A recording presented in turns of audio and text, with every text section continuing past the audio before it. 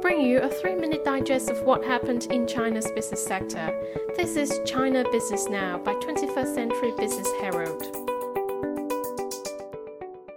Hello everyone, I'm Stephanie Lee. Coming up onto this program, Chinese Premier urges platform companies to support economy as crackdown ends. And China's first half foreign trade volume exceeds 20 trillion yuan for the first time.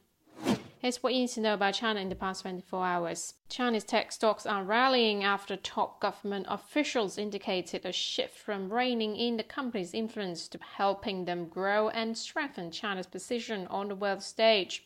Chinese Premier Li Qiang offered his support to senior tech executives including Alibaba, Douyin and Xiaohongshu in a meeting on Wednesday in Beijing, while the country's state planning agency praised groups including Tencent and Meituan for bolstering the country's semiconductor efforts. Li encouraged platform companies to maintain firm confidence, keep innovating and improve their international competitiveness and better empower the development of the real economy, saying that the development of the platform economy is promising as China builds a modern socialist country in all respects. He also called for lowering the legal operational costs for enterprises and promoting a sound business development while establishing and improving a communication mechanism with enterprises, aiming to further promote the standardized, healthy and sustainable development of the platform economy. The Premier called on relevant authorities at all levels to create a fair and competitive market environment, along with improved policies, and establish a sound, transparent and predictable regulatory system for normalized regulation. China's top 10 platform companies in terms of market valuation have stepped up investment in fields such as chips, automotive driving, new energy and agriculture in the first quarter of this year, an increase of 15.6% compared with the previous quarter, the country's top economic planner said on Wednesday. The National Development and Reform Commission vowed further support for platform operators to play a more active role in driving the economic recovery, creating more jobs and growing stronger in international competition. China's latest push to facilitate the development of platform companies and the whole private sector will motivate Chinese entrepreneurs to double down on indigenous innovation to achieve breakthroughs in crucial technologies, shore up market confidence and inject strong impetus into the country's economic recovery, experts noted.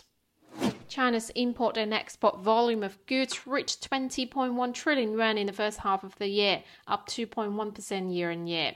This is within expectations as the country's foreign trade sector witnessed improvement in quality amid continuous economic recovery, official data showed on Thursday.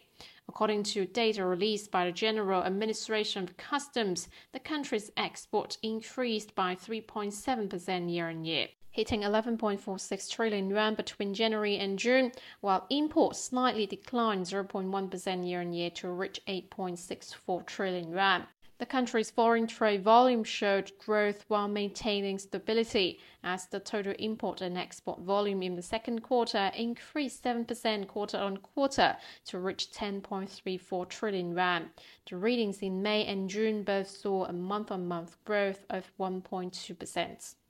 Moving on to some regional highlights. Shanghai's Double Five Shopping Festival, introduced in 2020 to help reignite consumption in the aftermath of COVID-19, boosted the Chinese city's offline consumption by an average of 16.2% per day from a year earlier. Over 7.1 billion yuan was spent daily in brick-and-mortar stores in Shanghai between April 29 and June 30. Data from the Consumer Market Big Data Laboratory Shanghai showed yesterday. Sales at the 250 large retailers monitored by the Shanghai Municipal Business Development Research Center rose 6.7% during this year's Double Five Shopping Gala from a year earlier, and their foot traffic surged 19.4%. Greater Bay Area, Greater Future. Hong Kong consumers' optimism over household finances is increasing despite concerns about market volatility, with 46% reporting better than planned finances, marking a 20 percentage point surge from the first quarter, according to a TransUnion poll. The findings also show 62% are optimistic about household finances in the next 12 months, a jump from 34%. Next on in-screen company news. Taobao and Tmall Group has recently launched the largest manpower system reform in recent years, involving employee performance and hierarchical system and many other core issues, media reported this morning. According to sources, the new system would abolish the P or professional sequence, and the positions of levels above P8 will instead be appointed from within the organization, with them no longer subjected to level promotion and demotion, and salary and bonuses pegged to business scale and team size. The group confirmed later today that reforms are necessary, adding that the plan is still under preliminary research. China's second largest e-commerce platform, JD.com, on Thursday unveiled a large language model for enterprise use. By combining 70% generalized data with 30% native intelligent supply chain data, JD's latest AI model offers targeted solutions for real industry challenges across sectors such as retail, logistics, finance, health, and city. JD.com will first roll out a service called Chat Rhino for its own use in areas including e-commerce, logistics, and marketing. The company will extend the offering to enterprise clients starting in the first half of 2024, according to Cao Peng, chair of JD.com's technology committee and president of JD Cloud.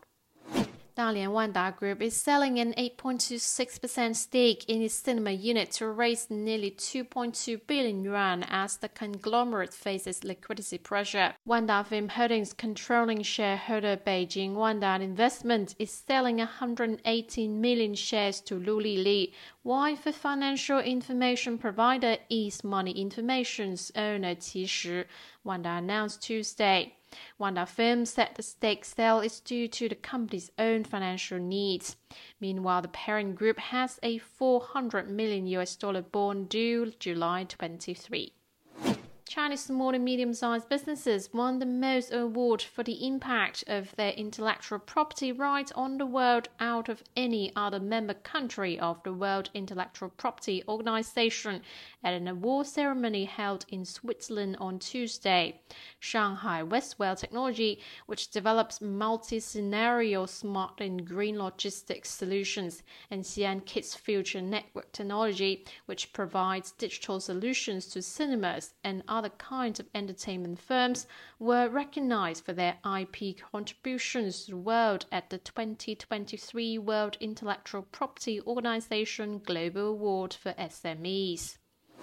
Yihang Holdings, a leading Chinese maker of autonomous vertical takeoff and landing vehicles, said on Wednesday it plans to raise $23 million through a private placement of shares led by Lee Sun-man, pop music producer and founder of South Korea's SM Entertainment. Yihang and Lee will collaborate to drive the development of the company's urban air mobility business in the Asia-Pacific region, leveraging each other's strength, it added.